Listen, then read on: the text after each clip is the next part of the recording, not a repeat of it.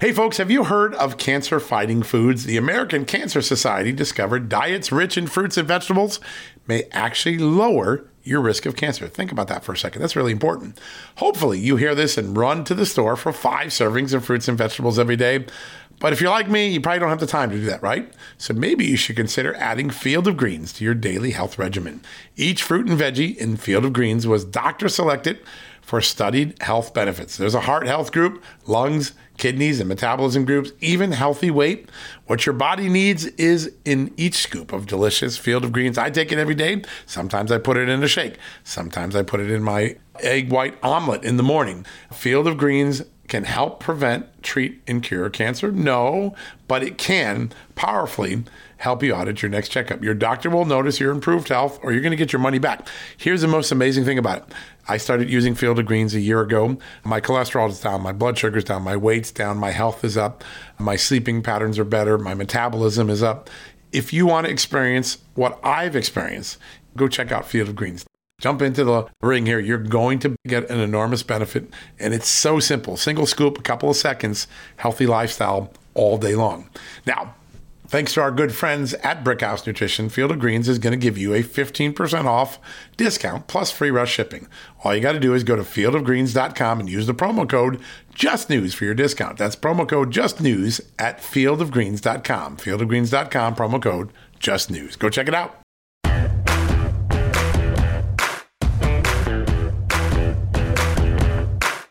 Hello, America, and happy Friday. What a busy week it was, and Friday was no different. We woke up this morning and Just the News broke the story that a federal judge in Florida had rejected the lawsuit that former President Trump filed against Hillary Clinton and all of her cohorts in the FBI, alleging that they colluded together to concoct the false Russia collusion narrative and attempt to beat him in the election and to tarnish the beginning of his presidency. That lawsuit has been thrown out. It wasn't just thrown out, it was repudiated. The judge went to enormous lengths to chastise the president and his lawyers for a lawsuit he said was frivolous, not grounded in law, unnecessarily wordy.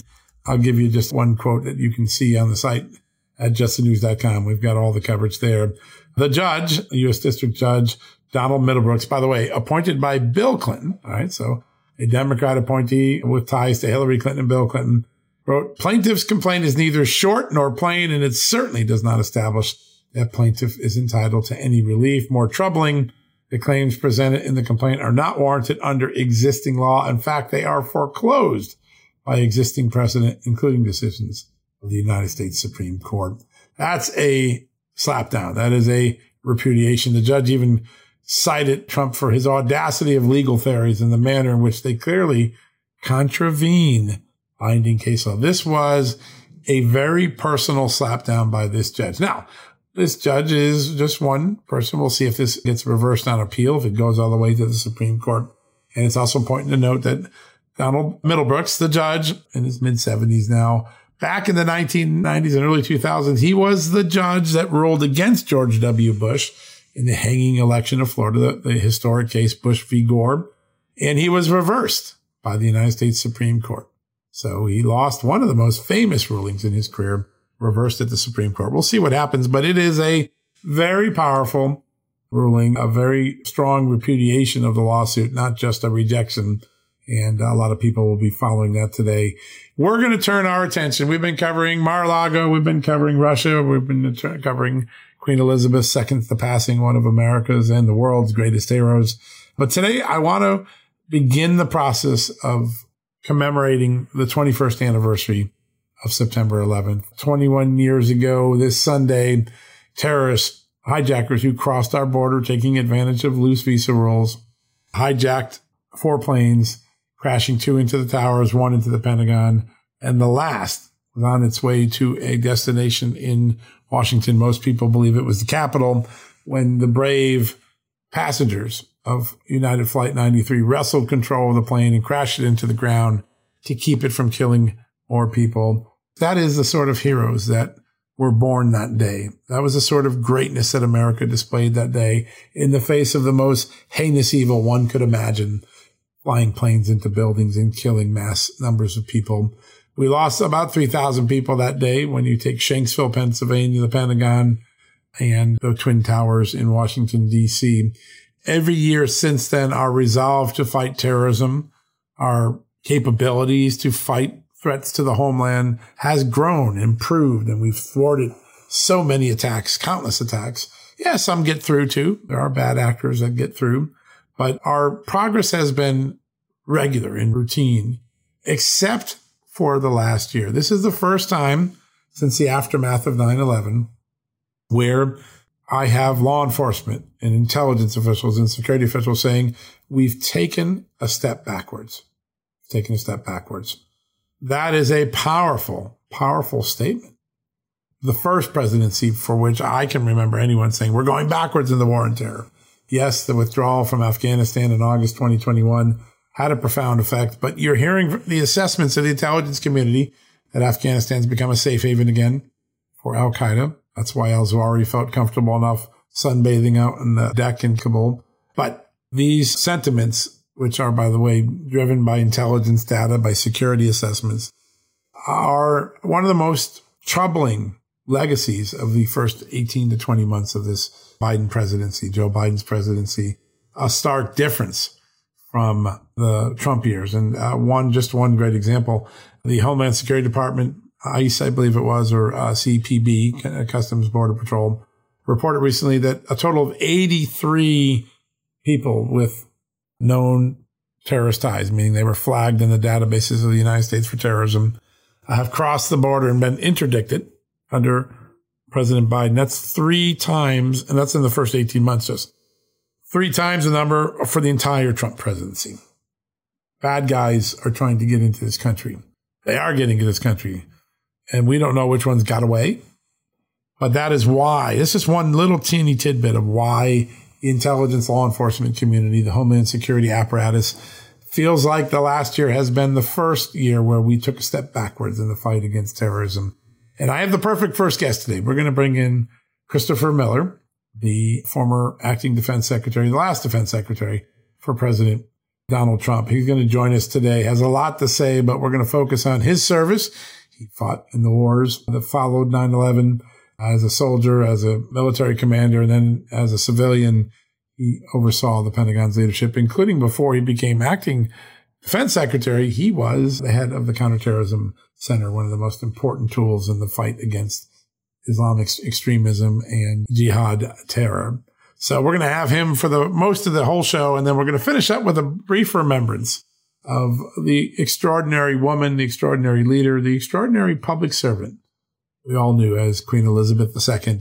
Andrew Davies, one of Just the News' correspondents from London, is going to join us to give us his reflections and remembrances and tell us what's really going on in the aftermath of the Queen's passing yesterday, the transition to a new monarch, King Charles III, formerly Prince Charles.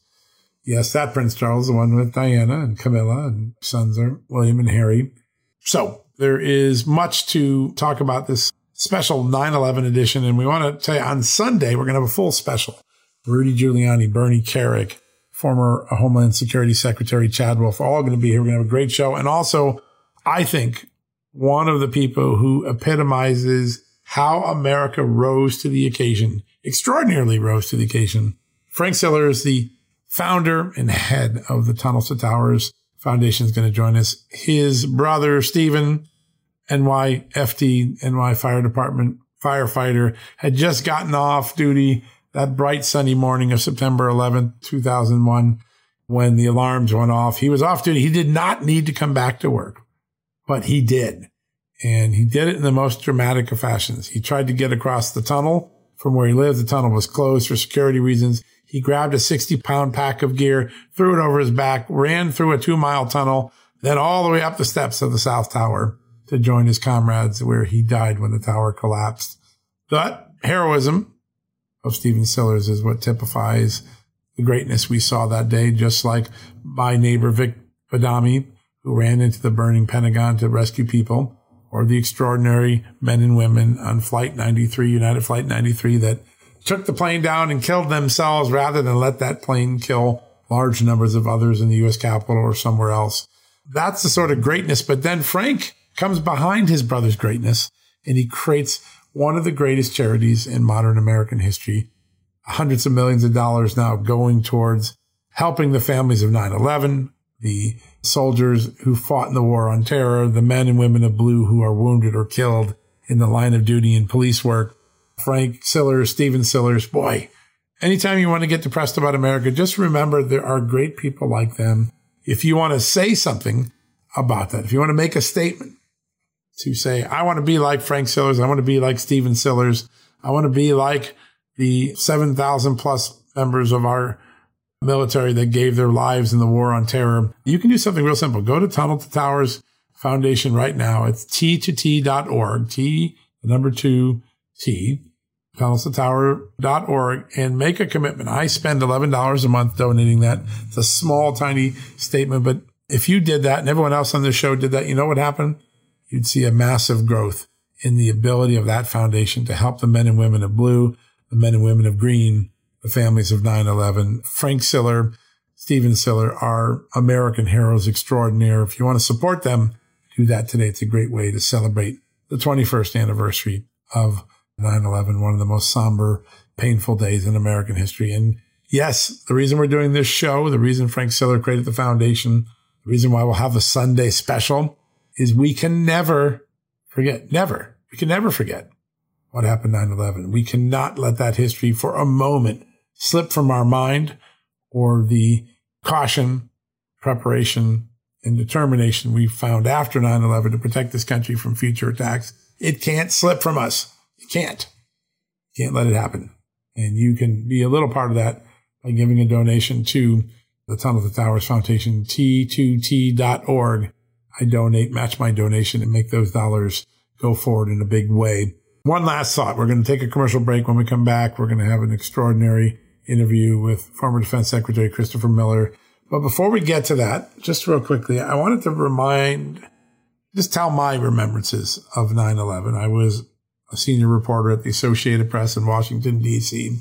In the 4 or 5 days before 9/11 occurred, actually the week before 9/11 occurred, I was on the front pages of the news across this country because the Bush administration and its Justice Department and its FBI under the direction of Robert Mueller illegally seized my phone and mail records as a reporter trying to unmask my sources. And I was on the front pages of the newspaper. It was one of the largest assaults on free speech and a free press that had occurred up to that point. The Washington Post and the New York Times and so many others were covering it. And we were outraged at AP and fighting it. We ultimately won an apology and a return of my records years later. But going into the morning of 9/11, I was talking to a great lawyer, Republican lawyer by the name of Barbara Olson. Her husband, Ted Olson, was the Solicitor General for President Bush, an accomplished lawyer. They were a powerhouse team in Republican politics, Republican lawyers. And Barbara had been a very accomplished investigator in Capitol Hill, and she had come to my aid. She was outraged that her own Republican administration, the Bush administration, would attack me and my right to free speech and my right to a free press. And she was helping me, and we were talking on the phone even that morning. Then she got on the American Airlines flight from Dulles on its way to LA to meet Ted, her husband, where she was going to celebrate his birthday and surprise him out in California. Ted went all the way back to the Reagan years as a servant in the Reagan Justice Department. She died on that plane. She flew right over my head. I just had crossed past the Pentagon on the way to the Memorial Bridge. I was already reporting on the New York Tower attacks on the little tiny cell phone that I had, a little flip phone. I had just crossed past the Pentagon where the plane would strike. I had just gotten to the foot of the Memorial Bridge where you could see the Pentagon. And then I heard a thunderous explosion and I saw a fireball go up behind. I got on my car quickly and took a couple of pictures of the fireball, the Pentagon, clearly realizing something bad had happened, not knowing what it was yet. Later, I would learn it was Barbara's plane that crashed in there. I took a couple flip cell phone photos and then went to work to keep working on this extraordinary attack on America, one of the darkest days, our generation's Pearl Harbor. And for 36 straight hours, we didn't take a break at AP. We broke lots of stories, and I was the first person to call and confirm with Ted Olson that Barbara, my friend, his wife, had died on that plane when it smashed into the Pentagon about 300-400 yards beyond where I had just passed. My life was changed forever as a reporter. I did some award-winning reporting on 9/11 and the failures of the Bush and Clinton administrations to recognize the plot that was unfolding, even though they had the evidence, they had not connected the dots, won many awards, and really became a 20-year committed journalist to never stop reporting on the threat of Islamic fundamentalism, of jihad, of terrorism, of an open border, or a lax security. And it changed my career. I will not stop reporting on it until I put my typewriter, my pen, my computer down and retire, because it's a story that we can get complacent on. Every year that passes, maybe the memory is a little bit more chill, more distant. We can't let it become distant. Our need to be vigilant, to be on offense, to be proactive is essential. And as I said to you, and as you're going to hear in a few minutes, I believe, when I speak with former Defense Secretary Christopher Miller, it is the first year, 2022 is the first year that most of our security and law enforcement experts believe we took a step back from that vigilance. And on this 21st anniversary weekend of 9/11, we can't let that happen. It is our duty to not let the backsliding continue, to stand up as Americans, as patriots. Forget the Republican-Democrat divide, the liberal-conservative fighting. None of that matters as much as us sticking together and not losing our resolve to beat back, to beat back the fundamentalism that drove 19 men, most of them from Saudi Arabia, under the spell of Osama bin Laden and Ayman al-Zawahiri, the mastermind, Khalid Sheikh Mohammed. Under their spell, they turned the great airliners that move us across this country on vacation and on business into lethal weapons that took down the towers, blew up the Pentagon, and crashed into a field in Shanksville, Pennsylvania. So if you want to do something, you can contribute to Tunnels to Towers. If you want to do something even bigger, reach out to your member of Congress, reach out to your local law enforcement, let them know we have not forgotten. We will never forget, and we will not allow government or agencies or politics or politicians to backslide from the offensive posture that we finally learned to take after 9/11. That is the biggest message you and your friends and your family and your neighbors can share this holiday weekend. All right, folks, it's a blessing. Thank you for joining. We're going to take a quick commercial break. When we come back, up first, Defense Secretary Christopher Miller, then my great colleague from Just the News, Andrew Davies from London, on the legacy of Queen Elizabeth II and the transition to a brand new monarch. Yes, we used to know him as Prince Charles. Now he's King Charles III. We're going to cover both of that right after these messages. Hey folks, have you heard of cancer-fighting foods? The American Cancer Society discovered diets rich in fruits and vegetables may actually lower your risk of cancer. Think about that for a second. That's really important. Hopefully you hear this and run to the store for 5 servings of fruits and vegetables every day. But if you're like me, you probably don't have the time to do that, right? So maybe you should consider adding Field of Greens to your daily health regimen. Each fruit and veggie in Field of Greens was doctor selected for studied health benefits. There's a heart health group, lungs, kidneys, and metabolism groups, even healthy weight.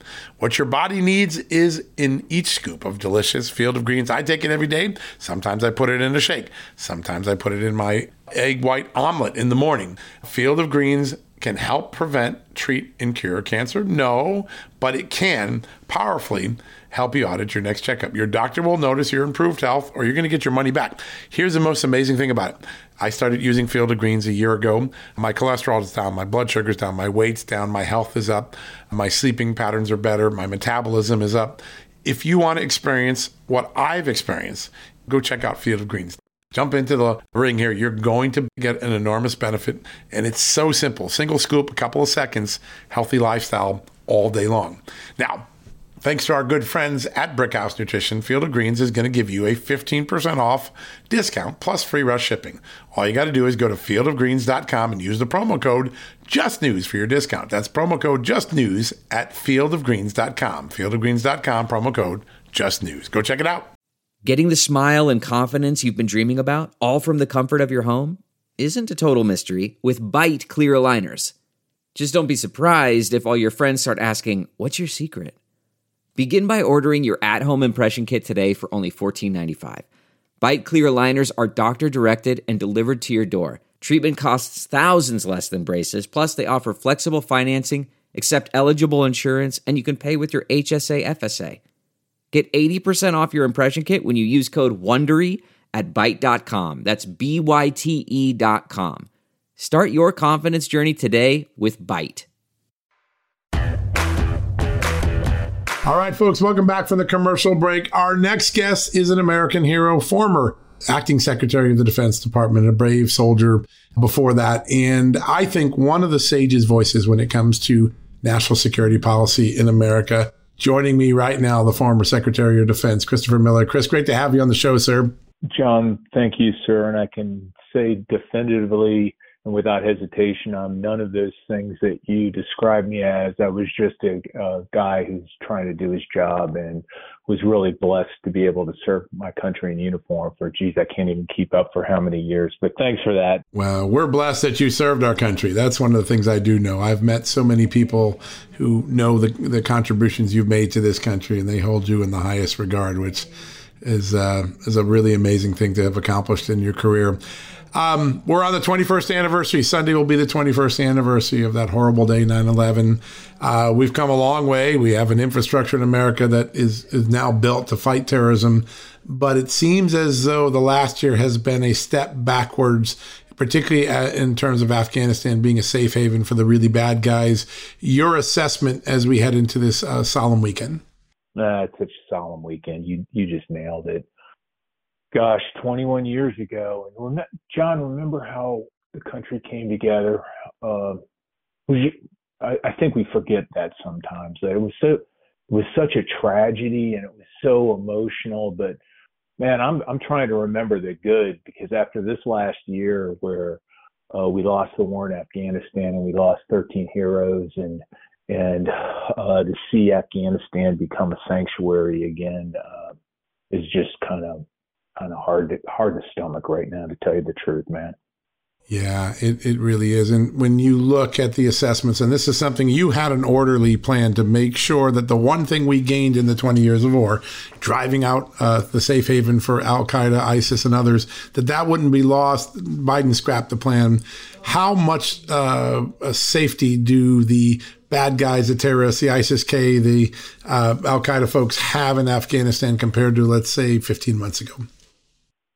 Well, it seems like they have unhindered access right now. I mean, we saw bin Laden's replacement was killed in a brilliant strike. I mean, credit goes to those that are still fighting the war on terror, and they did a remarkable job. But the fact that bin Laden's replacement was sitting in downtown Kabul, being protected by the Taliban and Haqqanis who support them as well for, I think what the reports are, he kind of showed up in April and we finally killed him, and thank goodness. Great operation, but that's really troubling, right? The one lesson we learned, John, of this last doggone war was you can't let these terrorists have sanctuary. You can't let them have a place where they can plan and train and rest, and it looks like pretty bad indicator if the doggone head of Al-Qaeda was living in a guest house of the Taliban. Yeah, and sunning himself on the deck. I guess he didn't feel too pressured to be moving or be undercover, which really, really jumps out at us. You have had the pleasure, both in civilian life and in your military service, to serve alongside those families that have had to pay enormous sacrifices, whether it's grievous injury or the ultimate sacrifice of being killed in the defense of your country. What do those families that have endured the 20 years of war that followed 9/11 still need from their government, still need from all of us, their fellow citizens in this country? Well, that is a great question, man. You don't ask easy questions, John. Sorry about that. No, it's all right, man. It's really thought-provoking.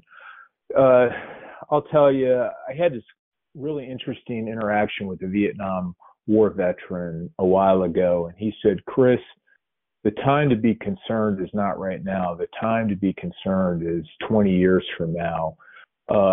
When veterans are older and a lot of these things are going to come back, the physical ailments and the emotional injury is going to come back. And I get the feeling I'm going to give a shout out. I know you're not going to like this. Your viewers are going to, or your listeners are going to be coming in and sending nastygrams. I really admire the fact that the Veterans Administration, the Biden administration, at long last has recognized those that have been injured by toxic waste. Yeah, it's a big moment, isn't it? It's a big moment. And I got to tell, props to him for getting that through. We did a lot of work on that as well. As a matter of fact, the last thing President Trump signed before he left office was an executive order directing the Veterans Administration and the Department of Defense to move more rapidly on getting those veterans that were exposed to those toxic chemicals the help they need. So I was really glad to be a very small part of that. But I want to give credit to the Biden administration for getting that through. But I'll tell you something. I am a little hurt that Jon Stewart had to go be the one to shame Congress into doing the right thing on that. He did, and he was relentless. Yeah. He was relentless, man. It was good for him. Really did the right thing. And that, I guess, is the point I'm trying to make, is that when we have to rely on Jon Stewart and celebrities to go force Congress to do the things that they should be doing for veterans, I think it's very troubling, and I'm bothered by that. And as the war passes, I think you might have seen the Department of Defense soldiers, when they serve overseas in a combat zone, receive a ribbon. It's called the National Defense Service Ribbon, and it means that your nation's at war. As a matter of fact, as soon as you show up, if you volunteer to serve in the military, as soon as you show up and you're sworn in, you receive this ribbon that shows that you have volunteered to serve your country at a time of war. That ribbon will no longer be awarded soon. And that is a great thing for our country, right? That we're not at war right now. But by the same token, that's an indicator. It's cautionary for me, because I'm worried that we're going to start forgetting about the wars and the sacrifice that our veterans gave, and more particularly the families. And it's a canary in a coal mine, John. You can see how the government treats Gold Star families. Gold Star families are those that lost a loved one in the line of duty. And that's where you pay attention. And I'm telling you, you mark my words, the doggone resources that are going towards those programs will start drying up soon. And that's what really worries me. We need to step into that void. In fact, we can't let that void happen. I mean, there are already lots of veterans on the street with homelessness, and we can't let that void occur, because it will worsen a situation quickly. You, I kept this from a long time ago, but 2 years ago, as we were approaching the 19th anniversary of the 9/11 tragedy, you wrote a really powerful op-ed about winding down the war, what the priorities had to be. And the final paragraph has resonated with me all these years. The last couple of years, I've kept this in mind, because you had the right objective in the end. I'm going to just read that last paragraph. I don't know if you remember, it was in the Washington Post, but you wrote, Al-Qaeda misgauged the United States' enormous resolve and fortitude. We do not seek or desire the war the terrorists started, but we will end the war on our terms. Other individual groups who want to harm Americans should study our war against Al-Qaeda. We will pursue terrorists to the ends of the earth, never stopping until the job is done. You guys had a plan to end the war on our terms. It seems like Joe Biden decided to end the war on the Taliban's terms. How did that happen? Thanks for remembering that op-ed. And John, you realize in most government officials, they have a ghostwriter. They have somebody write the article for them. I wrote that article myself. I could tell. One evening. It's your voice. You know it right away. The second you read it, I can hear your voice. It was from the heart, and I sat late at night doing that, because I did have a draft that just completely missed it, and I wrote it myself. And Al-Qaeda attacked us, and they thought we were going to be weak and we were going to roll over. And how many times have we heard that from our enemies, where the Americans are soft, and they saw the power of America. And the end the war, you brought it up a couple times, and I'm trying not to be like crying over spilt milk, but our plan that a lot of people on the left and in the Democratic Party refused to acknowledge was that we were going to wind that war down responsibly. And the goal, And what we were going to do was we were going to maintain a small presence there in Afghanistan where our special operators, our counterterrorist forces, and our intelligence professionals could maintain awareness of what was going on in that country. And if Al-Qaeda or another group that had international terrorist ambitions cropped up, we'd attack them right there, because like I said, we learned you can't have sanctuary. And it's been forgotten, frankly, by a lot of what's going on now, but it didn't have to end that way. I'll say that to my dying breath. And we just showed profound weakness in the way I want to be clear, the men and women that served over there and brought out 125,000 refugees and American citizens and others deserve a huge debt of gratitude, but their leadership let them down on that one. Their leadership at the senior level of the Pentagon, at the National Security Council, and the Oval Office completely let them down. And I would just hope, gosh darn it, can we just learn some lessons from this? Let's not learn this one again, John. That's my goal. Yeah, no, it's so amazing. It hasn't gotten the attention it deserved because it occurred during a busy time. But this past spring, the former CENTCOM commander, General McKenzie, said the words that needed to be said, because there had been great obfuscation about what did Joe Biden know before he pulled the plug. Did anyone say, hey, don't give up Bagram? Did anyone say leave 2,500 troops behind? And General McKenzie, to his great credit, said what needed to be said, which is, we told the president, don't go below 2,500 troops. Don't give up Bagram. I know we were heard. And the end is what it was, meaning that the president just turned down the advice of his best commanders.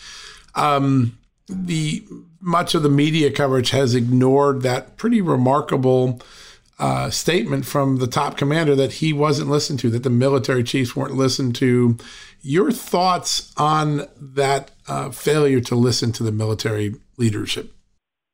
Why is that? I've noticed that, and you get little dribs and drabs of kind of the rest of the story that really happened, and I haven't seen it widely reported. Well, heck, I'll go there. The 1-6 stuff. I mean, I'm not absolutely horrified by that whole thing, but there have been thousands and thousands of gallons of ink written on that down to the nanosecond, and half of it's still wrong. I mean, I'm like, is somebody going to do it right ever? I hope you do.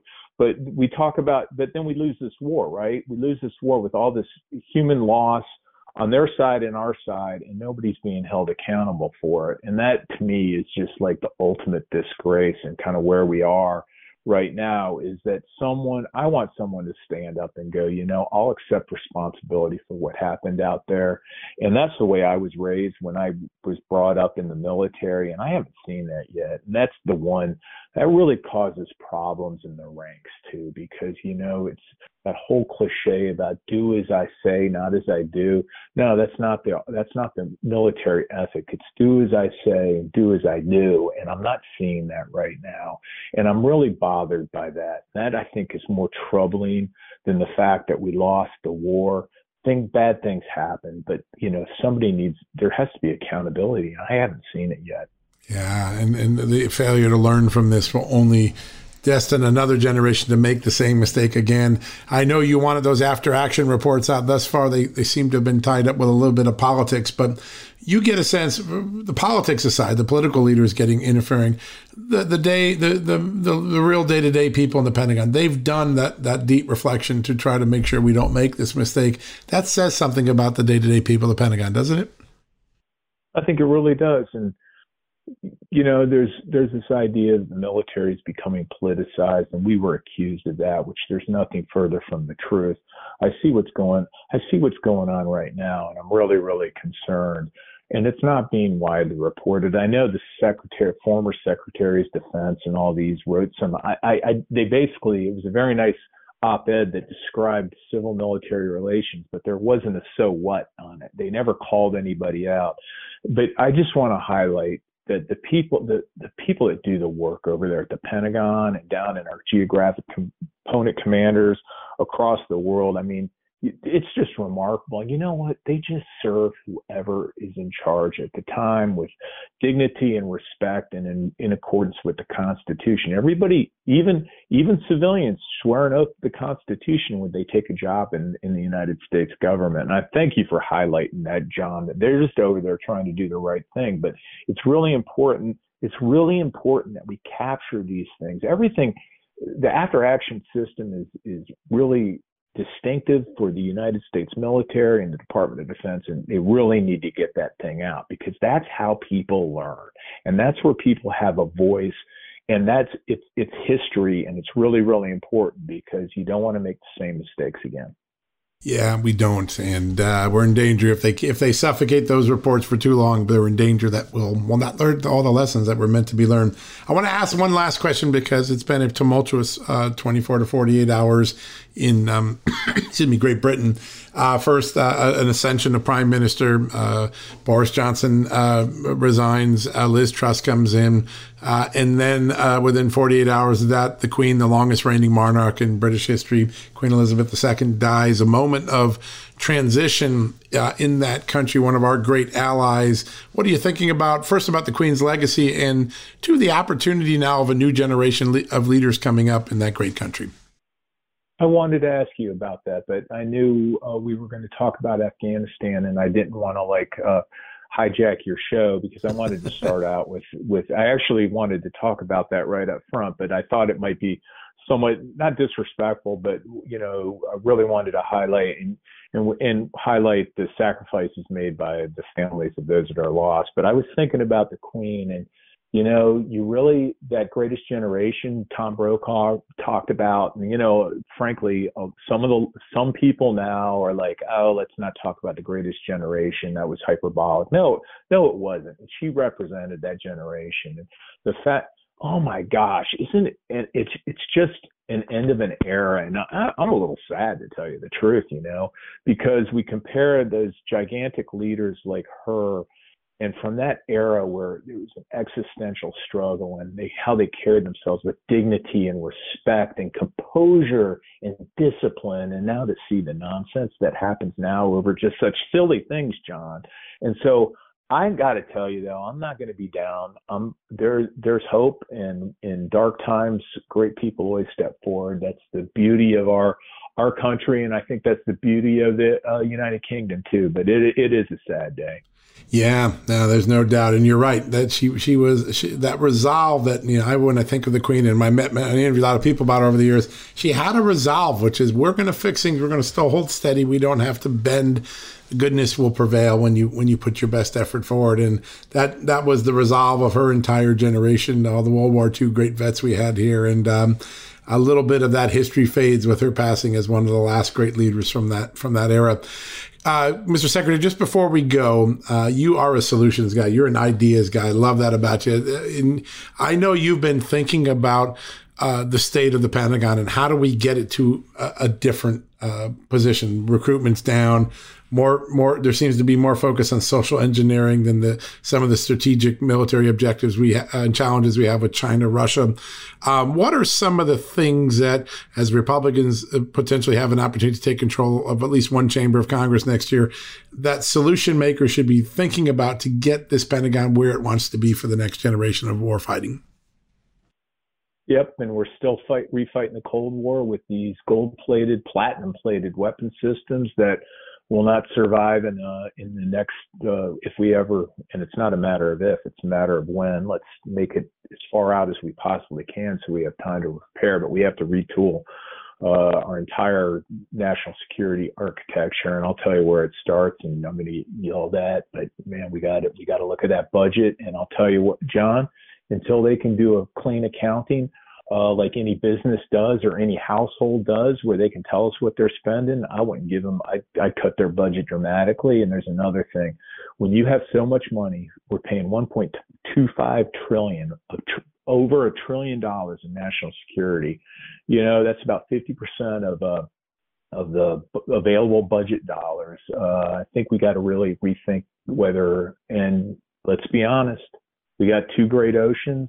There's no existential threat. The Chinese absolutely we're in competition with them, but I think we need to think about how we compete with them. And I think they're laughing all the way to the bank as we continue to spend all this money on these weapon systems that aren't going to be effective. And we need to think about how we're going to compete with them. And here, back to your point, though, you made earlier, we got great people that are really, really smart, and we need to free them from the constraints that they're currently operating under, because the forces of the military industrial complex that Eisenhower warned us about, they're really, really strong. And so I could go on all day, but hey, I'll give you a plug. I've got a book coming out. Soldier Secretary. John, that thing was stuck over at the Pentagon. I thought we were going to have to sue him. It looks like it's going to be freed soon, which is great huge. News. And then I've got 10 recommendations in there, and I kind of gave you one of them already. But I think this is really important. American people need to pay attention to this, because we just can't keep throwing money at a problem without some sort of strategy or plan. So thanks for making sure that we recognize this and people start talking about it. Listen, what you do, I'm so excited for this book. It's, I think, due out in February, right? That's the current arc for it.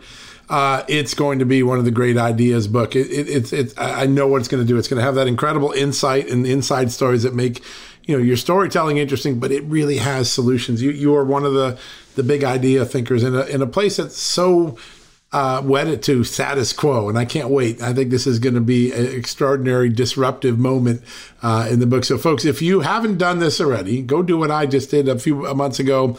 Go to Amazon or Barnes & Noble, Books & Mill, wherever you buy your books.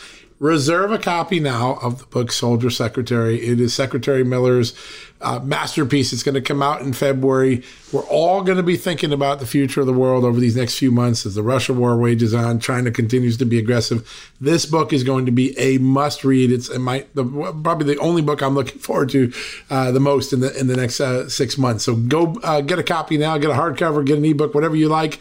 But get in line, because this is going to be a must read if you're concerned about the future of the country. And Mr. Secretary, before we go, I just want to thank you for all you do for your country, your service in uniform, your service in civilian life, your innovation and disruptive thinking in all the places you serve, the counterterrorism role, the Pentagon. When America is down on certain days and we feel down on ourselves, we have to keep reminding ourselves that this country produces incredible Americans like you, and that should put a smile on our face. John, you're too kind, and I'm really unworthy, and I mean that sincerely. You motivate me. I know otherwise. I was just so honored to be able to serve my country for 30-something years, and I just want to keep doing it in any way I can. And thank you for what you're doing and making these issues public, and so we talk about them. Yeah, it's an important weekend for us to get back in touch with a little bit of history and never forget, and start to build that next generation of good security policy and spending. So, sir, it's an honor to have you on. I hope you enjoy this solemn weekend. We'll all be thinking about the loved ones lost over the last 21 years, but we sure appreciate your time and your thoughtful leadership, your thought leadership that we need so badly in this country right now. So thanks again. Thank you. All right, folks, we're going to take a quick commercial break. When we come back, my great colleague from Just the News, Andrew Davies from London, on the legacy of Queen Elizabeth II.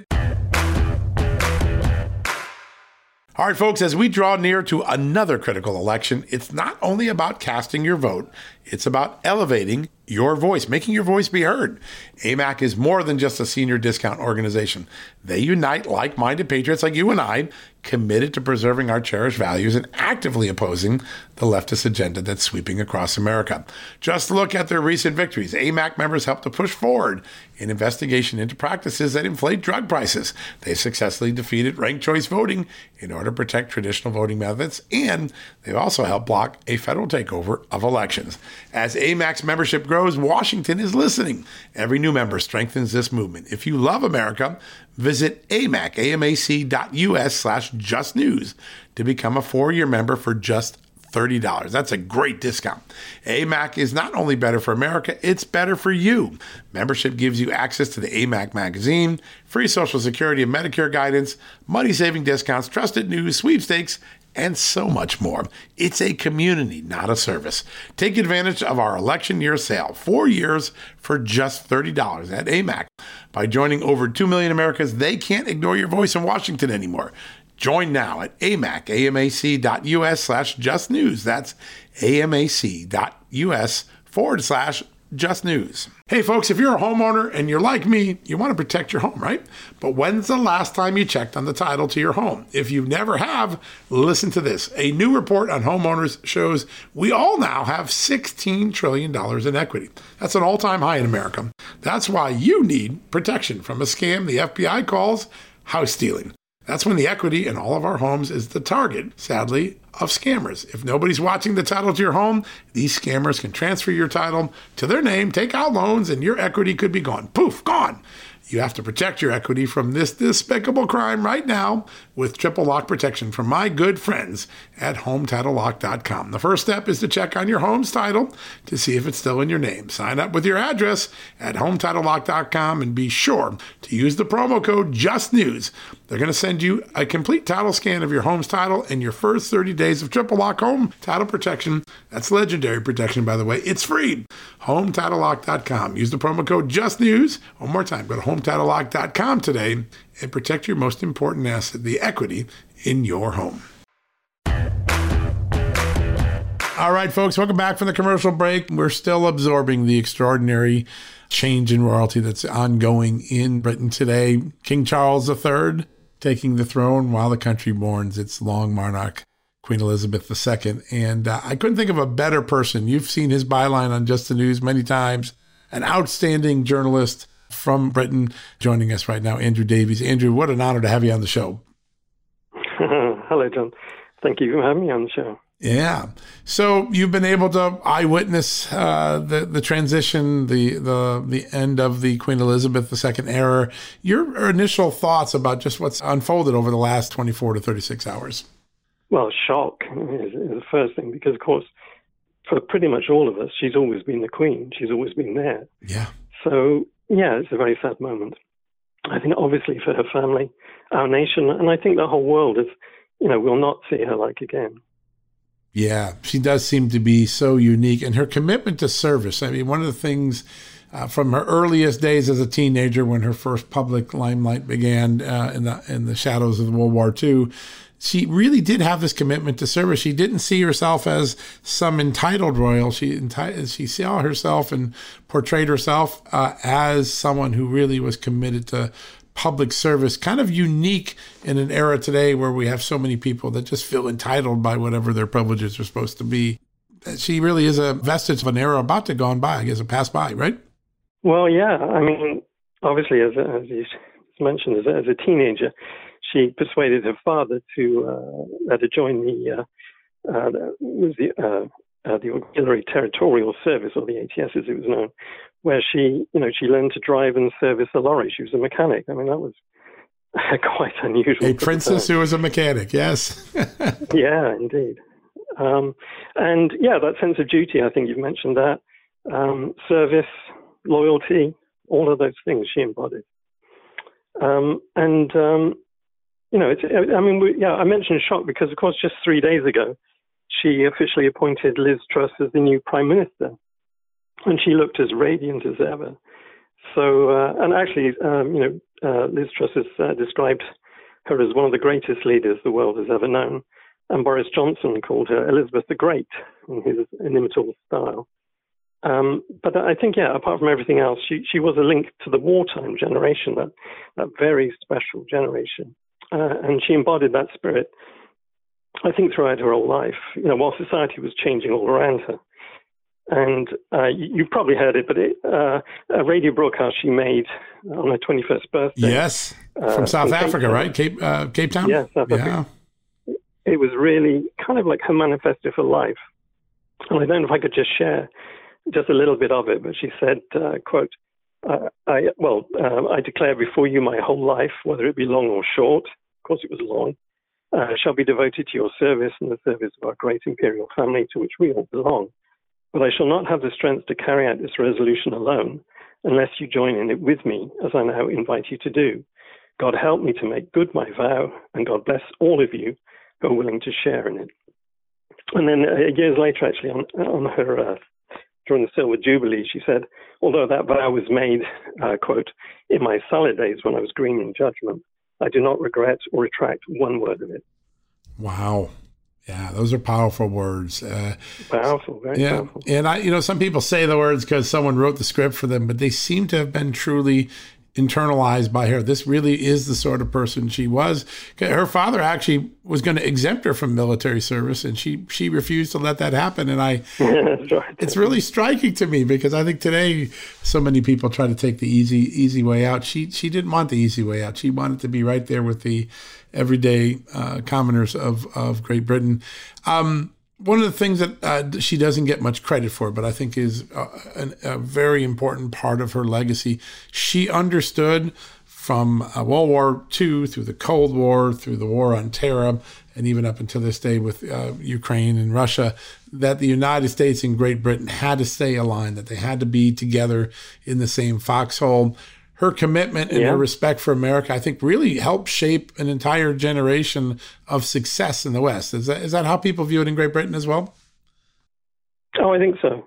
And in fact, the only U.S. president she didn't meet was Lyndon B. Johnson, and no one seems to know why, but the meeting never came about. But she met 13 out of the last 14 U.S. presidents. So obviously, that relationship was very, very important. Yeah. Amazing. She was also the first British monarch to address the U.S. Congress in 1991. That's right. In fact, I had just gotten to Washington. I was assigned as a young AP reporter to cover that. So really? It's one of my very first assignments. It was that, and then I did the Clarence Thomas hearings right after that. What a way to get introduced to Washington. Yeah. But you're right. It's historical moment. It was an amazing moment to watch, and the adoration was real. Yeah, I think so. Yeah, amazing. Yes. Gosh, well, and of course, there's many accomplishments she had, but the transition from empire to Commonwealth, she played a leading role in that. And the Commonwealth now, it's huge. It's I think when she came to the throne, there were 8 nations, but at the moment there are 56 sovereign states with a combined population of 2.4 million, which is a third of the world's population. And so, many people say, Britain's colonial past, but she was all about the future. And, there's this enormous gathering of people. And she wanted to find a way of, harnessing that, keeping that, and making something good of it, which is, I think, the Commonwealth has proven. Yeah, it's pretty remarkable. King Charles ascends to the throne as, I think, the oldest monarch in British history, 73 to start the job, but plenty of on-the-job training. How does his country look to him at this moment? There's all the Diana stuff, the Camilla stuff. We know all that, but it seems at this moment he got a very warm reception today at Buckingham Palace. And I'm just curious, is this a transitional moment for him, not only in title, but in the relationship he enjoys with his country? Prince Charles is an incredible man. His accomplishments are, people know him. Of course, there was that incident. But in terms of service, he's very much followed in that trend. Absolutely. And also, British love they love the monarchy. It's kind of because let's face it, politicians come and go, but there's sort of, and that was the thing. Actually, they stopped using the word monarch and they became known as the royal family, and that's an important thing because monarchy sounds, I don't know, a bit abstract, a bit remote. But the royal family, and of course, the Queen and Prince Philip embodied that. So it's sort of a constant thing that goes on in life. So life is changing so fast at the moment. So to have those institutions, it's kind of like the bedrock, really. It's a funny sort of thing, and everybody identifies with it, even though, they're worlds apart in some ways, but they're not because they're so approachable. So, I think he will find, the people warm to him. Yeah, it's funny. He's been trained his whole life for this job, and yet he carved his own path and found his own interests, whether it's climate change or charitable work, policy work. So he brings a really substantive portfolio from his past into being the king now. What will the next few weeks of transition be like? Because there's a double transition going on in the country, right? You've got a brand new prime minister, Liz Truss, and a brand new monarch. Pretty rare moment in any country's history. What should we be looking for in that transition? Well, I mean, the country faces, incredible challenges. Cost of living crisis, fuel, energy.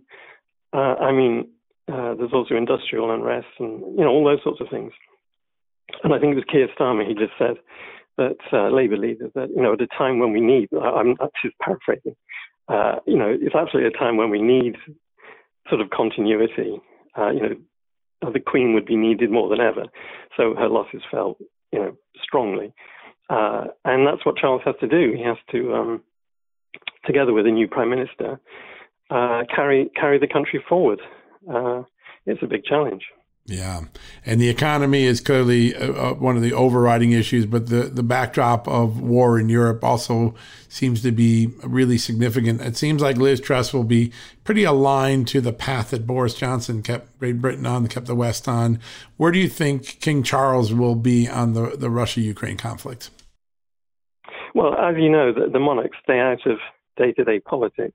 Right. They do. They always do. So, in fact, by going into climate change, initially, of course, he was always concerned about the environment, as was his father.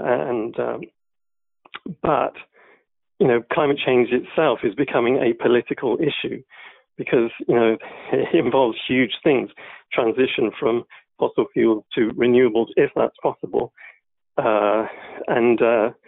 So that's probably something which is, could be concerning, that does seem to be stepping into a sort of political issue and supporting governments that go along with that idea or not. So that's something he probably has to, be careful about. The invasion of Ukraine, well, he won't get involved in that. I mean, they just never do. But that is something which will clearly face Liz Truss. And, I have my own feelings about that, but those are my own feelings. She's got to be very careful that we don't get an escalation. That's, where is it going? That's the question. And we're already seeing, high prices for gas. And I don't know what they were thinking when they started this, but I don't think they really thought through the consequences, and maybe it's time they do. Yeah, no, it really is pretty remarkable. I know at some point the Queen visited Russia, and I think she weighed in a little bit on the Ukraine crisis earlier this year, just with some general comments. But if you're in Europe and you're seeing what's going on right now, I mean, everybody seems to have a sense that this is only a couple of clicks away from a more larger continental conflict. Where are the people of Great Britain with everything else they have on their plate, the end of the pandemic and all of that, the economy, energy crisis? Do they have the same hesitation and concern of not letting this spiral into a full-fledged continental war? Well, that would be the last thing that anybody would want. I just think, I mean, obviously when you see images of people suffering, all the death and the misery, obviously people are affected by that. But I don't think, also the way the media presented it is sort of very black and white, but there are serious nuances. And I did actually write to the Ministry of Defence for clarification on what Britain's position was. And, they say there is a hotline with Russia, so we hope that that's being considered.